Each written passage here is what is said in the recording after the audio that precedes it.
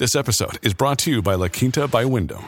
Your work can take you all over the place, like Texas. You've never been, but it's going to be great because you're staying at La Quinta by Wyndham. Their free Bright Side breakfast will give you energy for the day ahead. And after, you can unwind using their free high-speed Wi-Fi. Tonight, La Quinta. Tomorrow, you shine.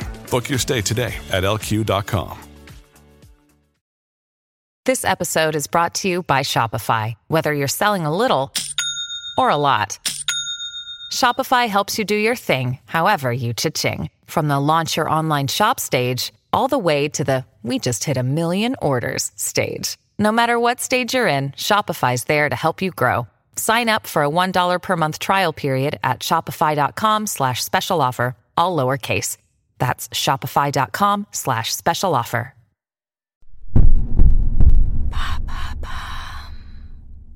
What's really in vegan meat substitutes? Thanks for asking. Despite the rising popularity of vegan or vegetarian lifestyles, many people still love the taste and texture of meat, or simply can't kick the habit, having eaten meat throughout their lifetimes. That explains why the vegan meat substitute market is thriving. These 100% plant-based products are a good source of protein and closely resemble meat in a number of ways. But no doubt many of you who eat them have wondered whether they're actually better for the planet or for human health. What are the main ingredients then? One of the first ingredients that comes to mind is soy, which is widely used in meat substitutes. You may have heard talk of soy being exported to Europe from Brazil, which of course increases the carbon footprint, not to mention that a significant percentage comes from deforested land. But actually, most of the soy imported from Brazil is used to feed livestock, whereas the soybeans used in plant-based foods are mostly produced in Europe. Overall, the environmental impact of meat substitutes is 10 times lower than that of factory-farmed meat. In addition to soy, you also have chickpeas, gluten, legumes, and wheat. But there are concerns about how the quality of those ingredients is impacted by processing. They're transformed in order to change their taste and texture, which can have an impact on digestibility and the health of those who consume them. How so?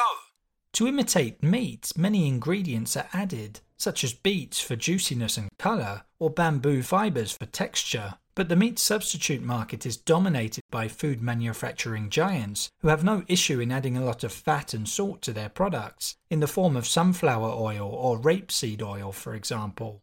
Veggie steaks tend to have around 12% fat content and contain an average of 1.1 grams of salt. There's a little less in veggie patties, but they're not a whole lot better. And don't even get me started on all the additives. One example is methyl cellulose, or E461 to give it its food additive code. It's a thickener that can lead to stomach pain. Then you've got pesticide residues such as pyrethroids, which are molecules with neurotoxic effects. You really need to pay attention to the ingredient labels on products. As a general rule, the shorter the list of ingredients and the easier it is to understand what they are, the better. Should we avoid meat substitutes then?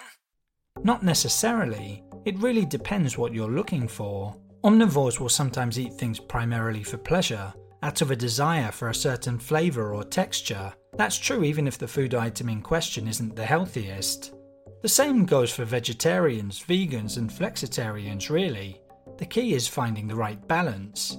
Meat substitutes are definitely useful in some situations, like if you're at a barbecue or hot dog party for example, or just have a craving for a burger. If you're concerned about all the packaging used to contain meat substitutes in supermarkets, why not learn how to make them at home? But the best option is still to learn how to cook differently, with recipes that don't revolve around meat.